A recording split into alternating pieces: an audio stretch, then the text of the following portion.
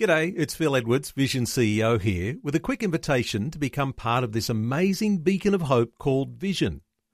Together we can put our love into action to help people of all kinds build or rebuild their lives on the truth of God. Please consider the part you can play during our upcoming Visionathon appeal, remembering that it's your support that makes Vision possible, including this podcast. Audio on demand from Vision Christian Media. Have you contemplated the incredible, undeserving love of God? Here's Dr. Michael Youssef. Don't ever make the mistake of thinking that love is a cheap word. No. When God said, I love you, here's what he was saying. He was saying, I love you all of the time. He's saying, I loved you when you were rebellious. I loved you when you were disobedient. I loved you when you ignored me. I loved you when you kept me out of your life's plan.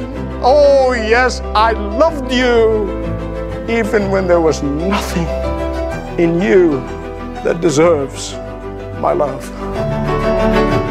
Welcome to Leading the Way with Dr. Michael Youssef, author of more than 50 books, guiding people around the world into a deeper walk with Christ. Today, Dr. Youssef begins a new series, The Spirituality That Heals. He's set to challenge you to root firmly in God's Word, so the fruit of the Spirit can grow and bring healing and restoration into your life. As he begins, a quick reminder that Leading the Way produces a weekly TV broadcast seen in your area. Learn how to watch in your neighbourhood by checking your local guides. You can also visit ltw.org. Click on Watch, then scroll down to find a station. Now though, let's listen together as Dr. Youssef teaches about love and how you, through God's power, can practice it in daily life. What is the one word in the English language that is more abused, misused, and wrongly overused? What would it be?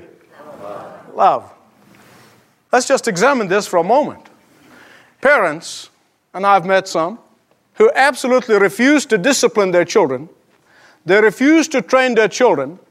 They let them run wild and they say, it is out of love. What kind of love is that? There are some husbands and wives who refuse to be honest with each other, open with each other, transparent with each other. And they say, well, it's out of love that we do that. What kind of love is that? Friends do not speak the truth to each other. And they say, well, I just don't want to hurt his feeling. It's out of love that I don't say the truth to them. Now, what kind of love is that? There are whole denominations that refuse to condemn sin and call what is wrong, wrong. And they say, this is out of love. What kind of a love is that? There are couples who cohabitate together and refusing to make this lasting commitment in marriage. And they call that love. On the television screen, the movie screen, we see all kinds of selfishness and all kinds of lusts. And they call that love. I think I know a little bit about history. And I can tell you probably there was never a time since the time of the early church when the concept of love has been more confused than our time. And yet in the midst of this utter distortion, listen to me please, in the midst of this utter distortion, in the midst of this complete disfiguring of the beautiful meaning of that word love in biblical terms, you and I are under obligation not only to restore the beauty and to restore the real meaning of the word, but you and I are under obligation before God to practice biblical love. You know, one of the most important challenges to biblical love is how to practice it. First to understand it and then practice it. Because it is the opposite, it's on the other side of all that we've been dished up to us as love. And that is why it is on the top of the heap among the fruit of the Spirit in Galatians 5:22 and 23. Love is not only first in the list of the fruit of the Spirit, but it is synonymous with the fruit of the Spirit. Why? Because love encompasses all other characteristics of the fruit of the Spirit. Encompasses all the other characteristics in the list. Love is the first fruit of the Spirit. And it is not just pleasant feelings. It's not just the goosebumps. It's not just that good feeling. But love primarily is self-giving. That's it. And I want you to hear what I'm going to tell you very carefully, because I don't want you to misunderstand me.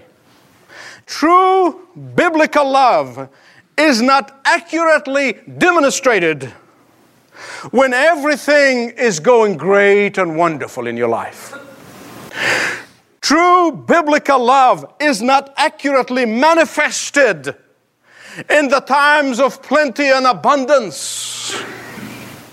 True biblical love is not accurately, I'm using the word accurately very carefully here, is not accurately portrayed when everything is hunky-dory in your life and you have goosebumps all over. No. True love can only be visible in the tough times, in the testing times. True biblical love can only be demonstrated in its fullness in the times of the strains and the stresses of life. Let me ask you this. How in the world can you demonstrate really biblical love when you're just all over yourselves trying to please one another and impress one another? True biblical love comes after a few years in marriage. With diapers up to your knees and bills to pay, snoring, sickness, balancing checkbooks, loneliness at home and pressure at work. That's when the true love of God, that's when the biblical love, that's when true love can really be demonstrated. Some wives would tell you that their husbands are courteous and thoughtful in public like he used to be when they were dating, but at home he's rude and selfish. Wives, likewise, husbands say that wives are gracious and vivacious in public just like they used to be when they were dating, but at home they are moody and crabby all the time. Have I stepped on enough toes yet? Too often we want to hurt. When we get hurt, we want to hurt back. But the fruit of the Spirit says that we do not pay evil for evil. Now, ladies, I want to tell you something. Will you listen to me? I hope you know that I say this out of love. But listen to me, please, ladies. Giving your husband the silent treatment when he wrongs you or disagrees with you is not exhibiting the first fruit of the Spirit. Guys, I want to tell you something. Hiding behind the newspaper or your laptop computer or the golf course or your work when your wife hurt you or angers you is not demonstrating the fruit of the Spirit. Love as the fruit can only truly be manifested precisely at these hurtful times, at these angering times, at these irritating times. Parents, loving your teenager in the midst of the ranting and raving fits, I've been through it, is truly exhibiting the fruit of the Spirit. Kids, listen to me. Loving your parents in the time when they tell you cannot do this, you're exhibiting the fruit of the Spirit. Christians, God's people, loving your Christian brother or sister when you know that they have deeply wounded you is the real time when you truly exhibit and demonstrate the fruit of the Spirit of love.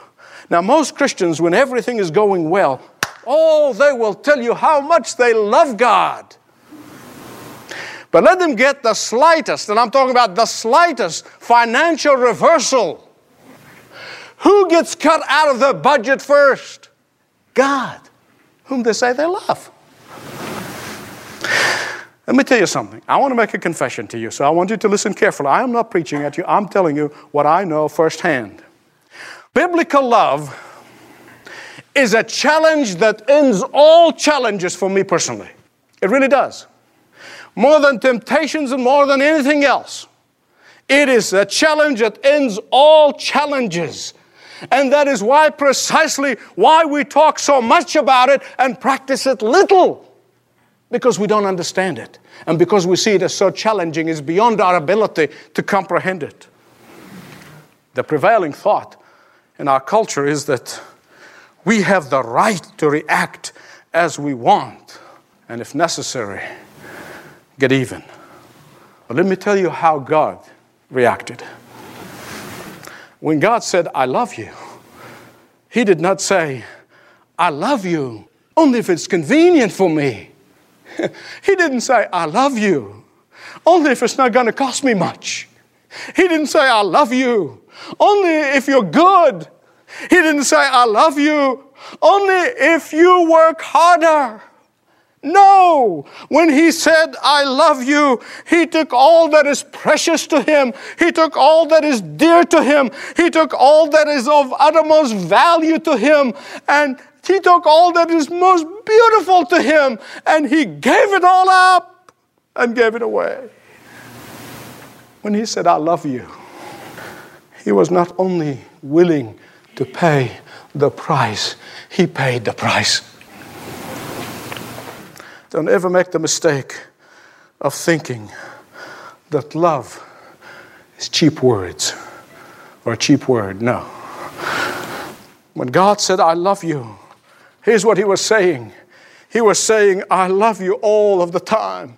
He said, I love you under all conditions.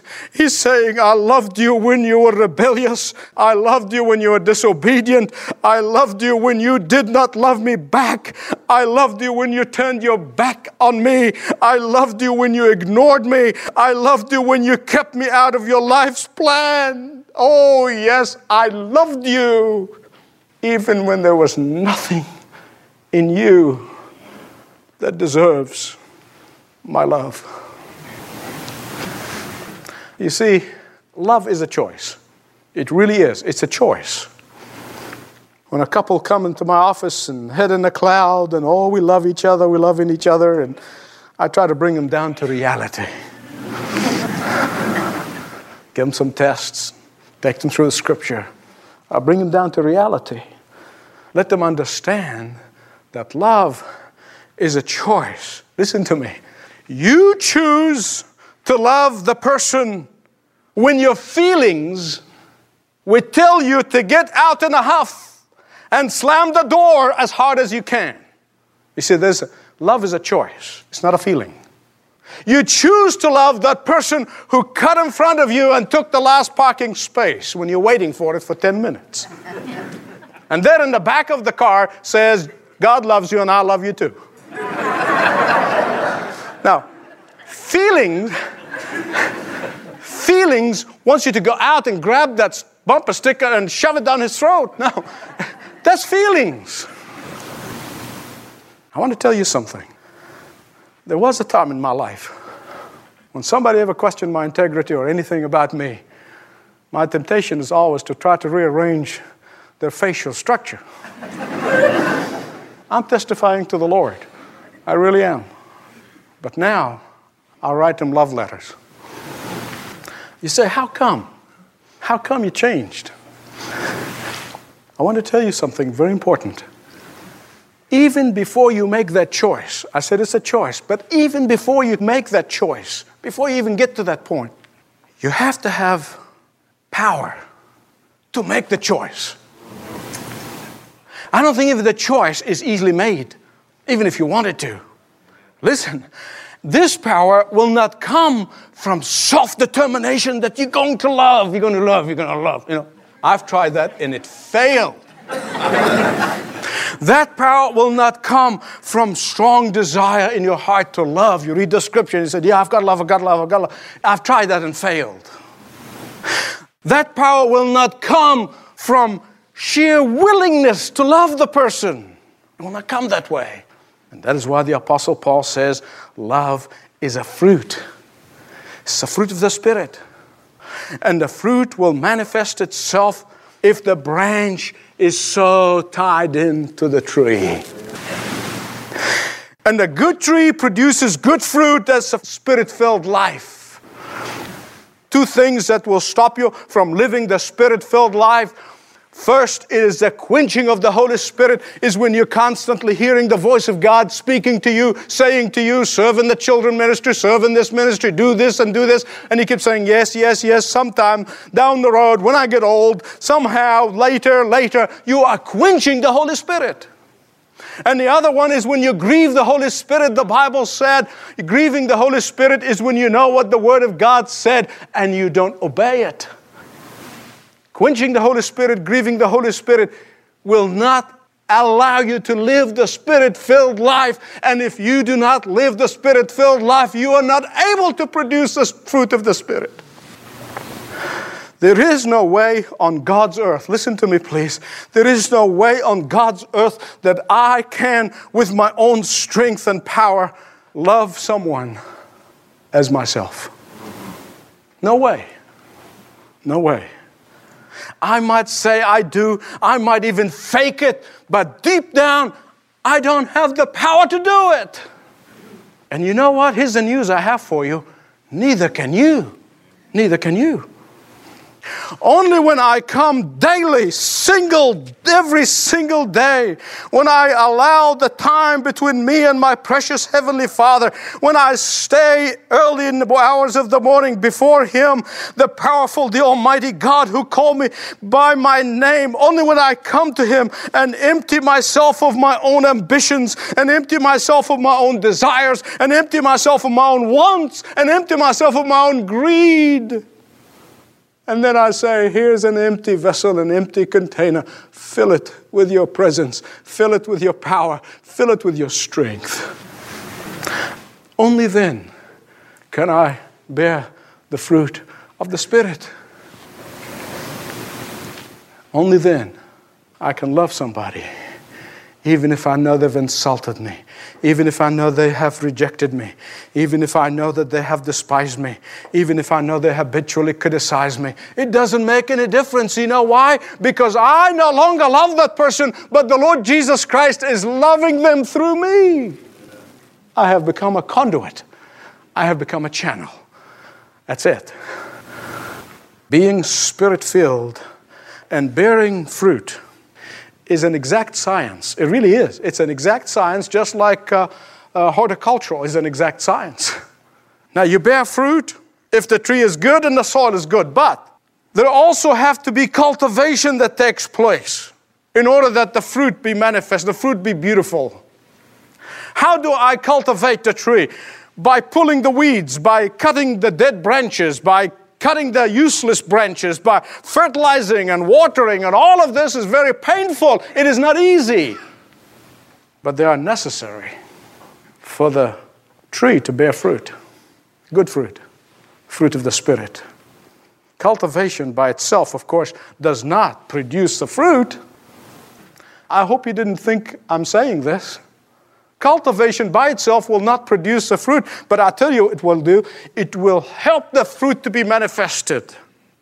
In the same way that is stressful times, tough times, testing times, hard times, they are in themselves will not produce the fruit of the Spirit, but they will give you an opportunity to manifest the fruit of the Spirit in your life and in mine. None of us can manifest the fruit of love and forgiveness unless your heart is absolutely filled with gratitude to God for forgiving you your sins. You can't do it. You can't do it. I want you to hear me right. Please don't misunderstand me. If you are a person who does not see your sin as repulsive, but God loved you and cleansed you when you repented, you will not be able to love others. If you think that God loves you and saved you because you are sophisticated, because you are debonair, because you are urbane, because you are cut above, chances are you're not saved. God doesn't save those people. It's only when we come in brokenness and humility and confession and repentance that we get saved. Amen. But if you think you are saved because who you are or what you've done or anything else, let me tell you something. You're going to have a hard time loving and forgiving others. Let me give you an exercise. It's an exercise that I personally go through. When you come across a repulsive individual, and I hate to use the word, but I'm using it to make a point. And then you look at this person and start looking down at this person, and there your self-righteousness begins to well inside of you. And you're ready to vent your spleen. Take a moment, look up to heaven, and thank God for forgiving you, because you were just like him or her to God, but he loved you. And then ask God to love him or love her through you. Shall we pray? Somebody said years ago that God did not make two of us alike. In the same way, he does not deal with us two alike. He deals with us individually.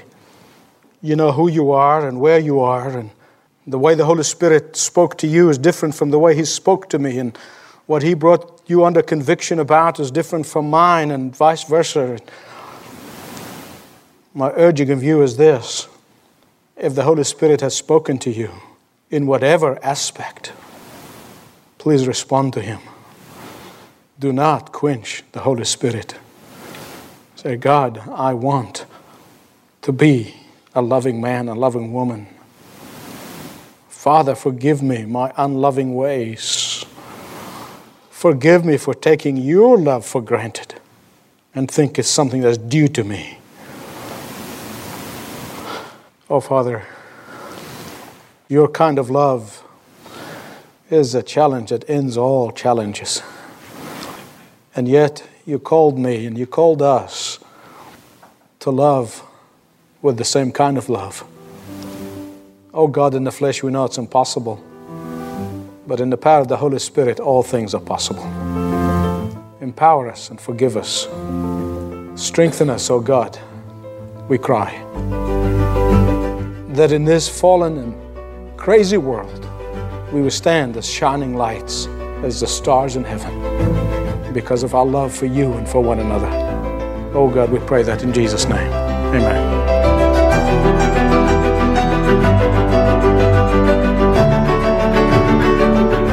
Along with Dr. Youssef, our prayer at Leading the Way is that you love like Jesus.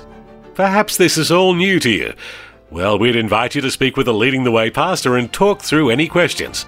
Begin your conversation by filling out an easy contact form at ltw.org/Jesus.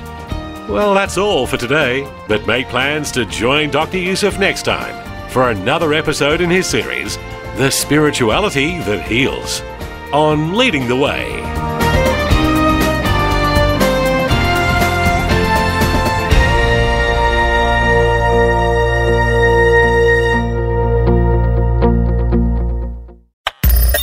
Thanks for taking time to listen to this audio on demand from Vision Christian Media. To find out more about us, go to vision.org.au.